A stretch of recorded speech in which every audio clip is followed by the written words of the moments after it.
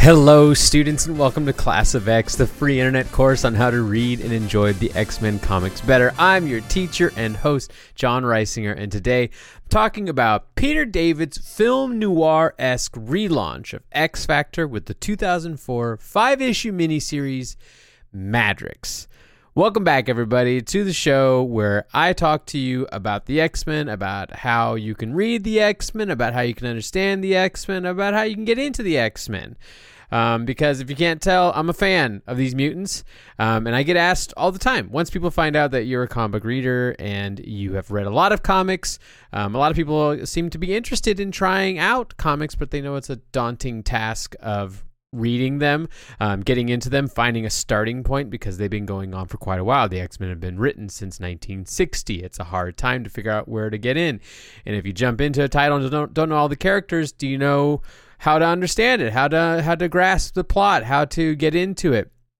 That's what this show is about. And today, with that question of, hey, John, what are good entry points for me into reading X-Men comics? I have a great addition to that list today, and that is Madrox.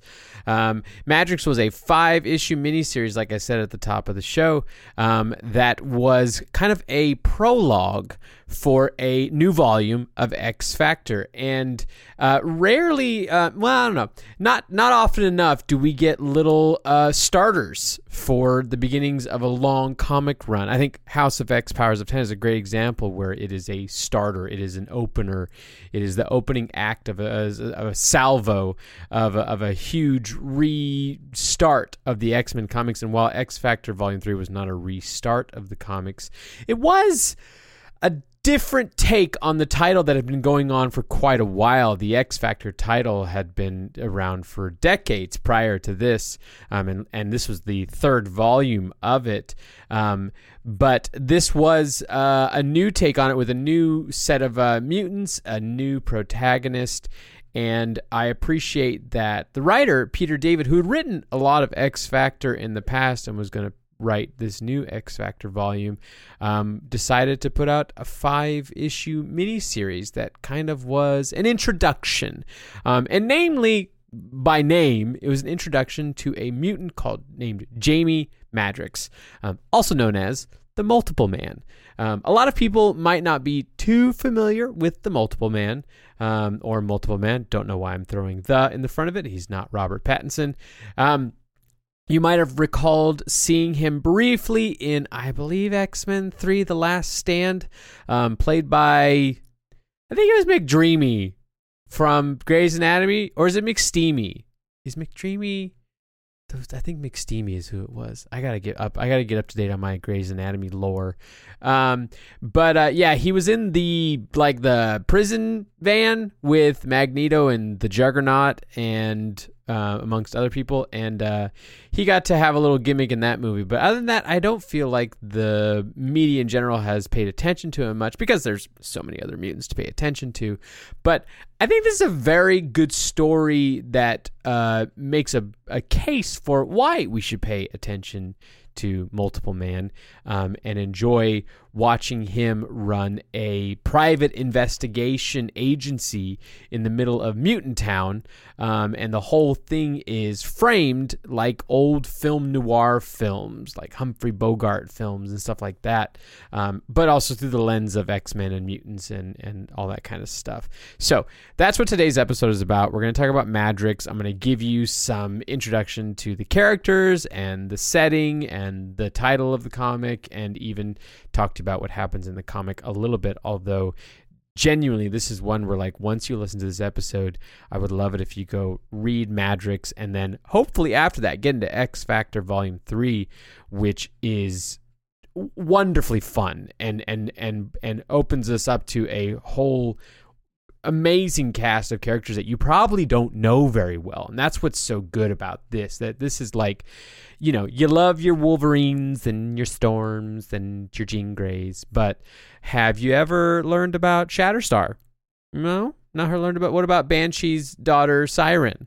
You know, and these are complex and three-dimensional characters that I would love you to get to know a little bit better, because I like the X-Men. And so let's talk about one of the X-Men I like, Jamie Madrox.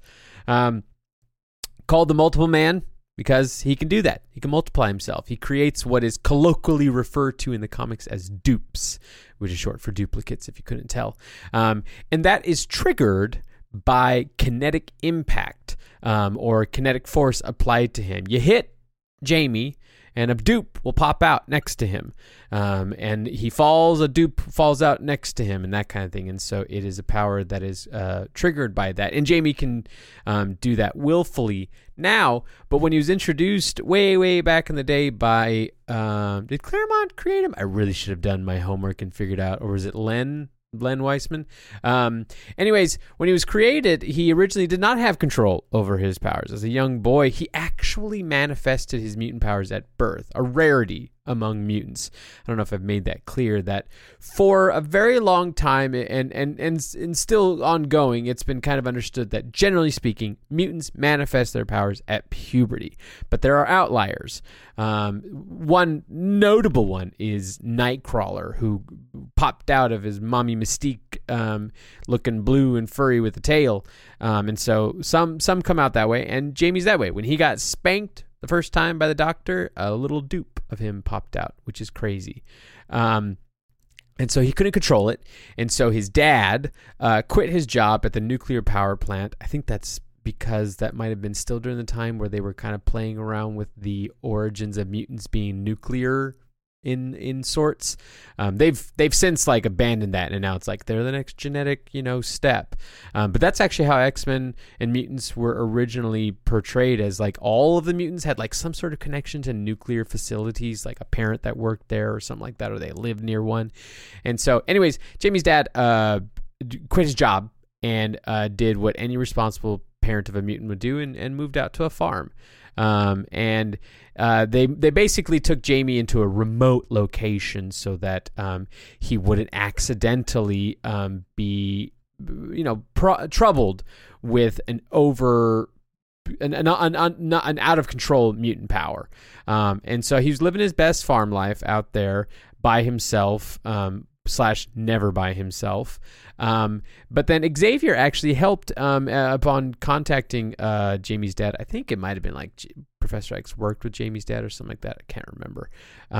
This is just a reminder. I don't know everything about the X-Men. I don't remember everything about the X-Men. It's a lot of information for me to recall at all times, and I try to do my best to be an encyclopedic source. But I'm going to get things a little hazy sometimes, and I hope you play along with me on that. But what I'm not hazy on is that Xavier did help develop a dampening suit that actually suppressed Jamie's powers, which is really great. Kind of makes me wish that he had done that for Rogue as well. But bygones be bygones.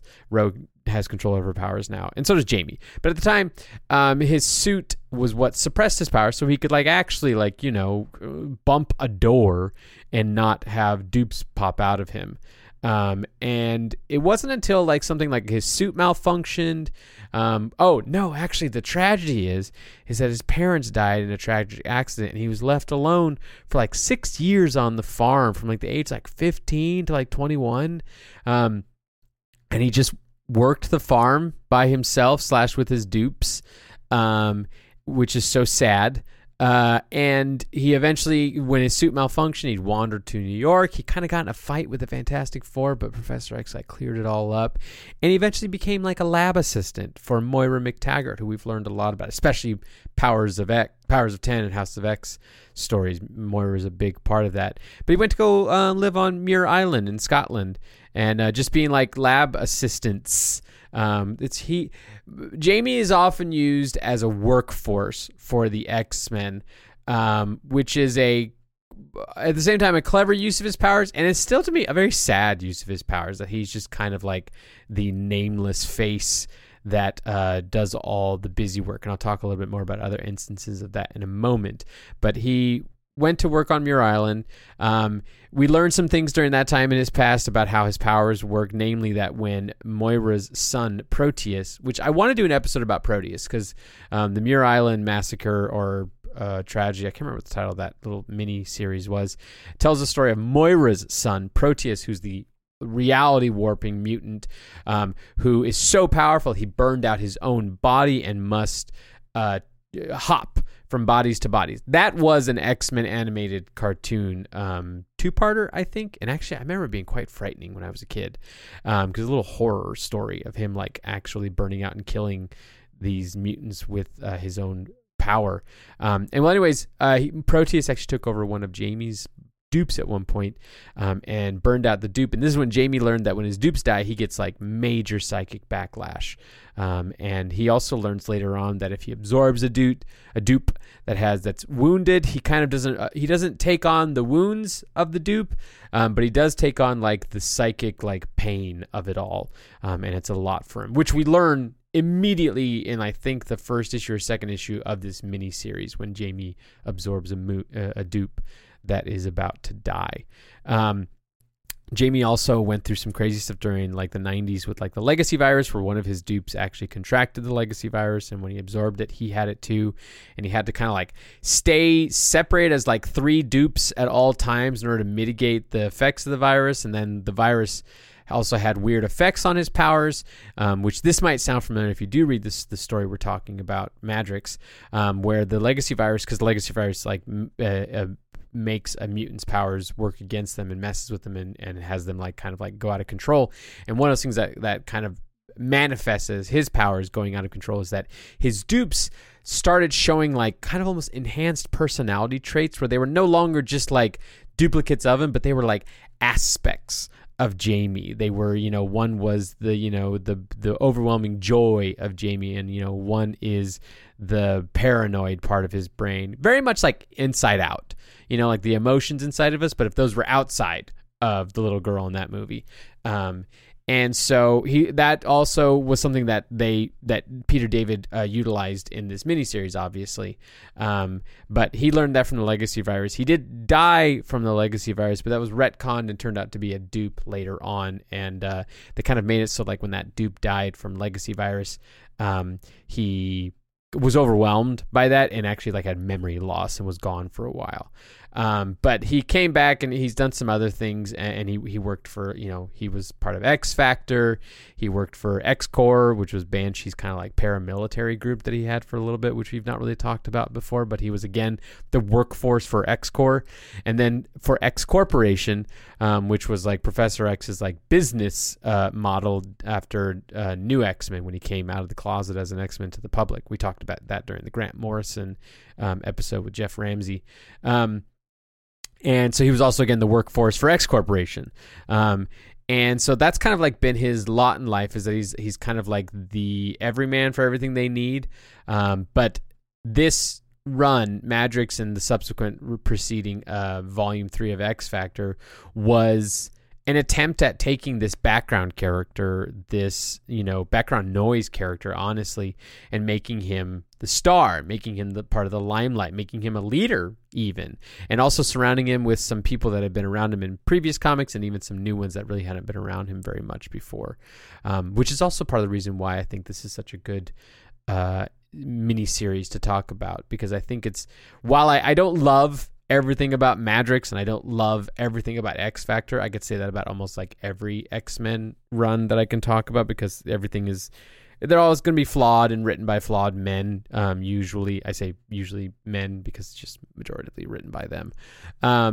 I commend Peter David's ability I commend anybody really who can take these X-Men characters who are background characters and take a new twist at them, take a new stab at them, put them in a new spotlight, and make them wildly interesting at the very least. And that's what this kind of made Multiple Man to me, was wildly interesting.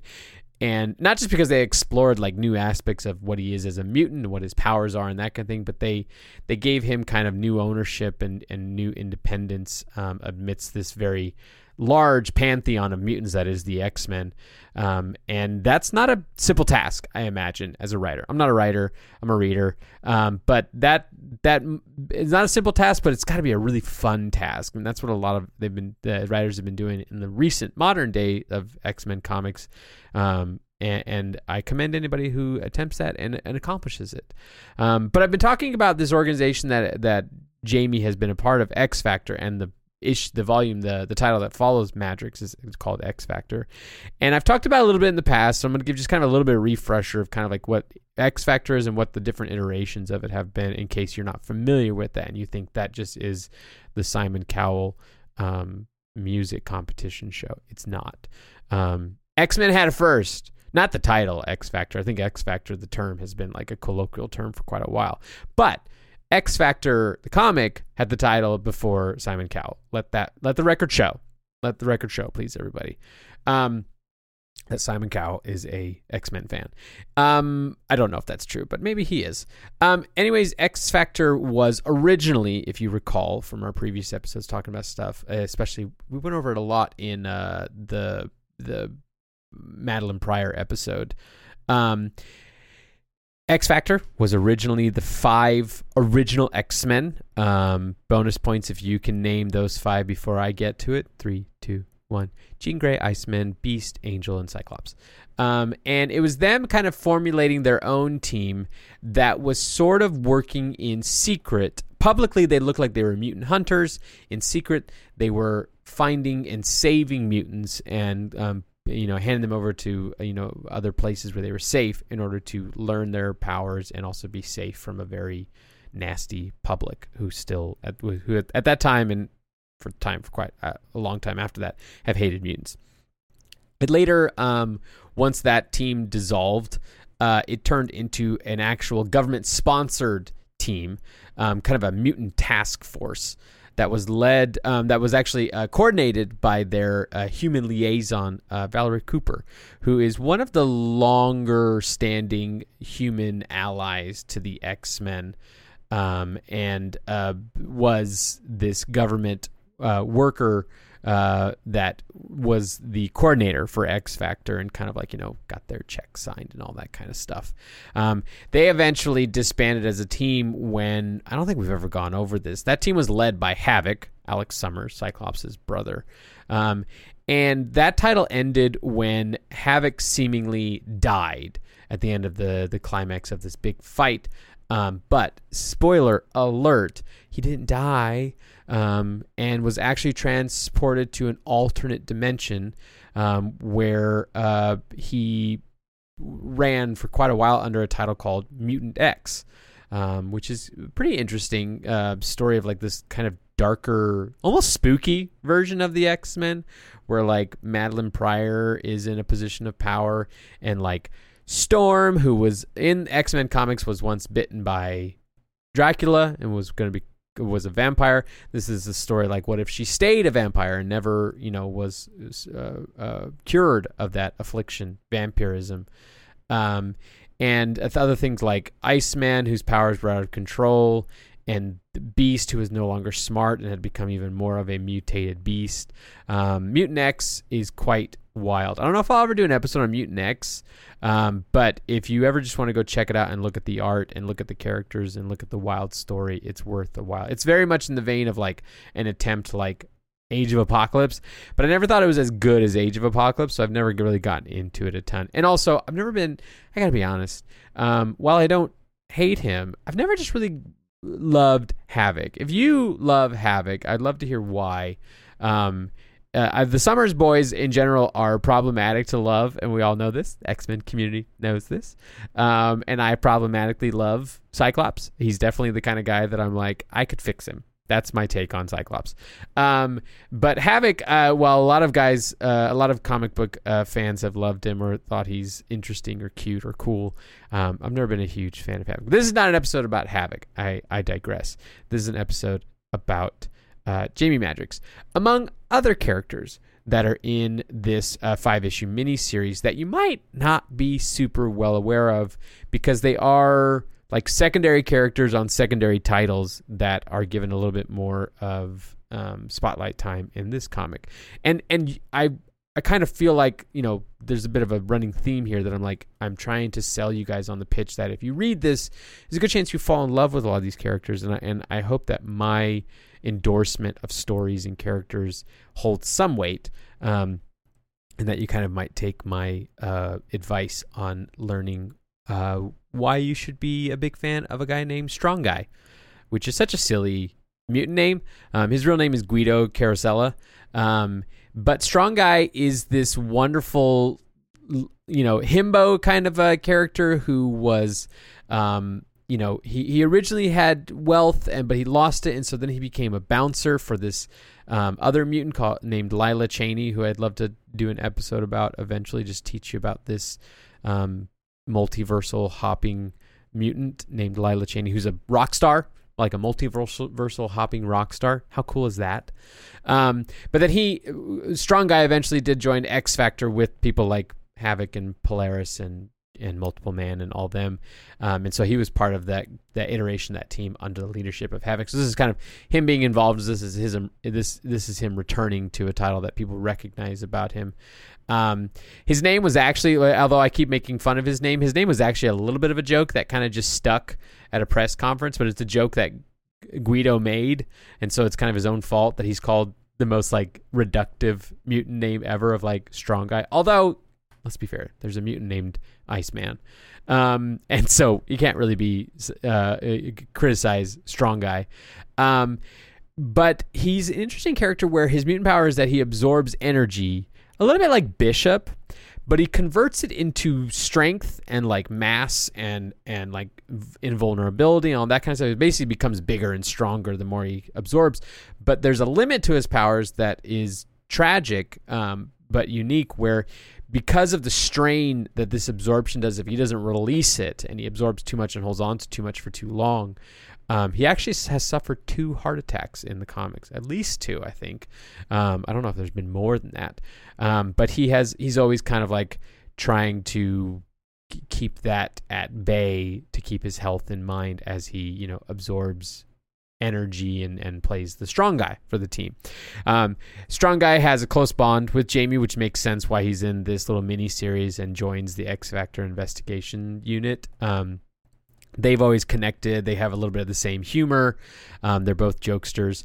And Strong Guy has also got a strong connection with another character that is part of this 5-issue miniseries named Wolfsbane, who we've talked about before in the show. Human name, Rain Sinclair. I used to foster kittens. I don't know if I ever talked about this. I used to foster kittens during the pandemic as a way to do something that brought me joy. And I always named all of my kittens after the human names of mutants. My first 2 ginger kittens were named Charles and Eric. And of my litter of the last kittens I ever had during my fostering venture, one of them was named Rain. And Wolfsbane, Rain Sinclair, to catch you up, was one of the original members of the New Mutants, which was the second team of mutants that Professor X brought into the school right after the originals. And Rain is a character that's a kind of a bit of a troubled background, where like she has this dueling of her personality traits, where on one side she's a very devout, religious, and almost puritanical character who was brought up in those kinds of ways, but that upbringing often conflicts with the nature of her powers, which is this wolf, this wild animal, this primal creature. And so there's a duality to the whole thing that is constantly fighting, which I think gives her dimension and offers a lot of fodder for writing in the comics. You might also remember we talked about her when we went over Academy X with BK. I think we did covered Rain in Academy X, because she kind of sort of was dating one of the students, even though she wasn't a professor at the time, but then later became a professor and couldn't date the student anymore. It's weird. X-Men relationships can get a little weird, and I try not to dwell on it too much, just to enjoy the rest of the stories. But it didn't work out with her at the Xavier Institute teaching, and so that kind of led to her joining up with Jamie in the way that she does in this miniseries, if you read it. That's, for the most part, in Madrox, the only characters you need to know. I'm not covering X Factor Volume 3 in this episode, but there are a lot of characters in X Factor Volume 3 that you might want to do a little bit of brushing up on, just in case you're just like, I don't know who Richter is. I don't know who Monet St. Clair is, which that's a tragedy. Actually, it's a tragedy not knowing who Richter is. He's a great character, especially now in the modern comics where he's become a little bit of a D&D druid. But Monet, codename M, is so fantastic, and I have to do a Generation X episode soon. I love Generation X. It's so 90s. It's so 90s. It's so late 90s. It's great. But that's like a student team that stars, like, Jubilee's like the connective tissue to the X-Men in that, but then they introduce a bunch of like new characters, and one of them's M, and I adore M. And if you know anything about the other characters that I adore, like Mystique and Madeline Pryor and Destiny, you can understand maybe what kind of a character M is, and you can kind of see what my problematic gravitation is to some of these wonderful characters in the X-Men comics. I don't remember why I was talking about Generation X, but I will just pivot straight to offering some context for what is going on right before you jump into Madrox. This came out in 2004, and so if you kind of remember from previous episodes, dates I've thrown around, what happened almost immediately before Madrox is the Decimation Day, the Decimation event, House of M, and the loss of 98% of the mutants, so that there's less than 200 mutants left on the planet. And while there's not very many mutants left on the planet, and most of them have been congregated to the campus Professor X's school, and are being, like, during this time guarded by government created sentinels, there still are a lot of mutants in this area of New York that's called Mutant Town, which is kind of a mirror image to the other, culturally congregational parts of the city that we all know of, like, Chinatown and Little Italy and that kind of stuff. Mutant Town is just that. It's where a lot of the mutants have congregated. They can be normal. They can be themselves. It's a little bit of a slum kind of a place. It's a rough place to live.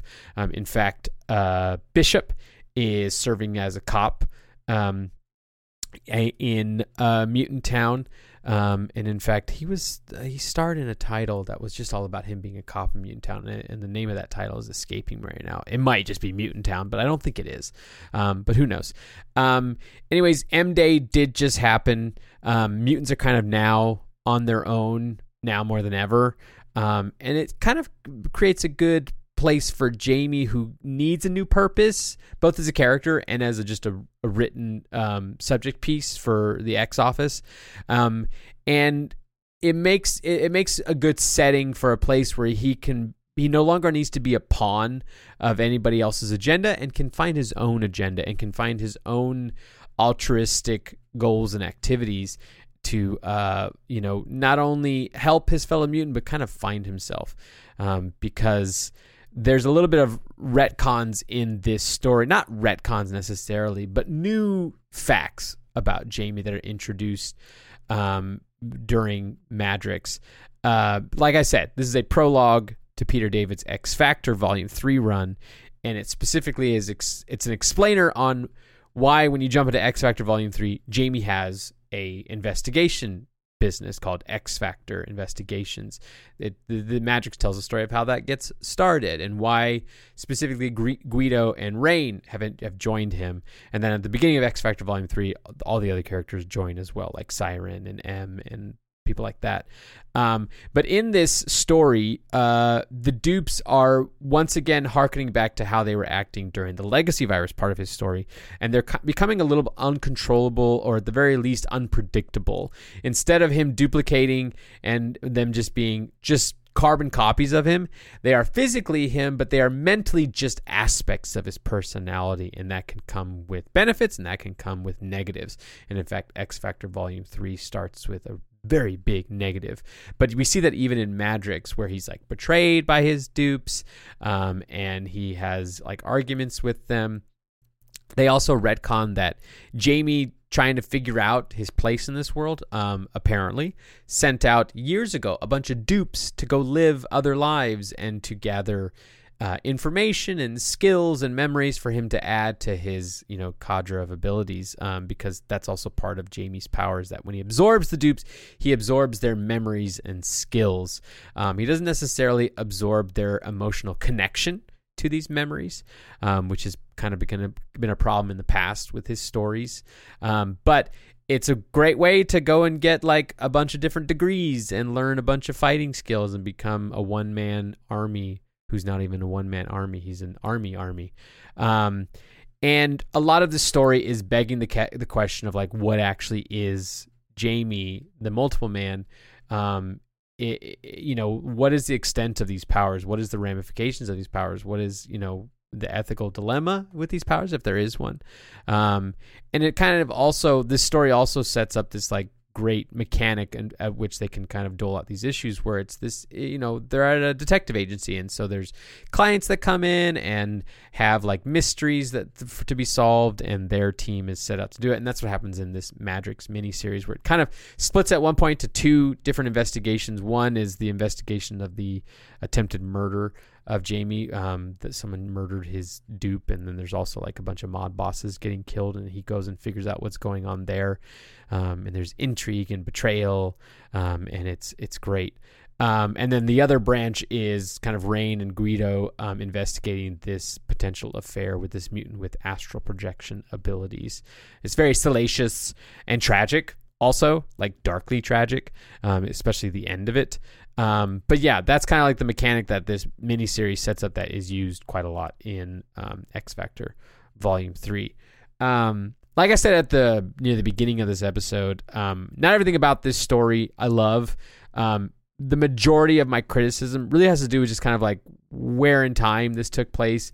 And during this like 2000s era of X-Men, there was a lot of amazing attempts at new works with the X-Men, but then there's a lot of moments and lines of dialogue and stuff that very much dates it to an old time way of thinking and talking.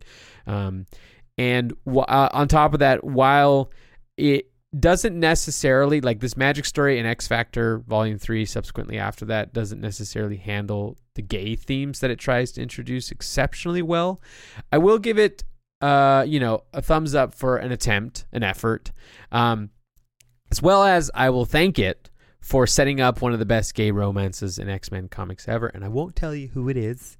You have to read X Factor Volume 3 to find out who are these gays that I'm talking about. And I think if you read it, you'll love them as much as I do, because it is a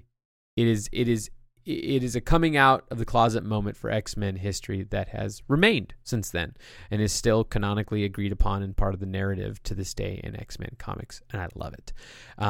And speaking of what I love, I'll talk a little bit more about what I love about this miniseries to kind of entice you just a little bit further into checking it out.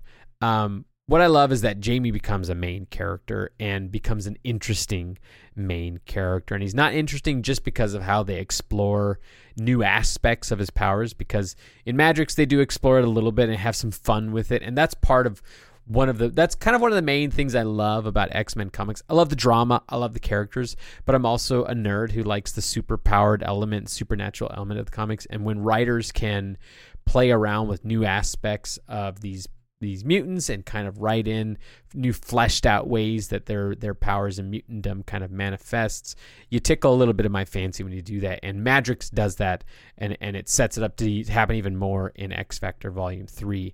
But that's not the only reason why I like this use of Jamie as a main character. It is a wonderful story about a man who is never alone, but always feels alone, and he's trying to figure out who he is in the midst of that. He's in a storm of himself, and Madrox sets up that quest, that finding himself, that idea of trying to pull oneself out of a dark past, out of your own history. And I think it's something that I connect with, where like these kinds of stories are all about someone, redefining themselves later on in life and being able to not just be, written in stone. And I like, and that actually extends to the rest of the characters, because they explore that a little bit in Madrox with like Rain and Guido, but it goes even more into X Factor Volume 3 of these characters that are malleable. They are constantly changing. They're water, always shifting, never the same. And to speak to that this Madrox corrals like a great team of characters that then get brought into the X Factor issues that follow it, and they're a group of characters that bring a lot of the best drama about the X-Men. The X-Men are just a soap opera with superpowers. I've said that before, and this is a great example of that theme with the X-Men comics, and it's so intriguing, and I really want you to read this so then you can read the X Factor issues that come after it, because I want you to meet people like M and Siren, and even this new character they'll introduce in X Factor named Layla Miller, but I won't get into her right now at all. But yes, this is a good story. It's 5 issues. It's quite consumable.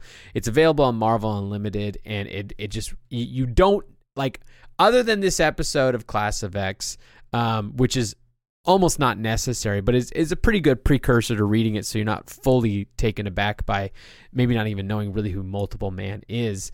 But other than that, it's such an easy, consumable read that, especially if you like this film noir style that they really explore with not only the art, but the style of how the stories are told and the narration and all that kind of stuff, in the themes.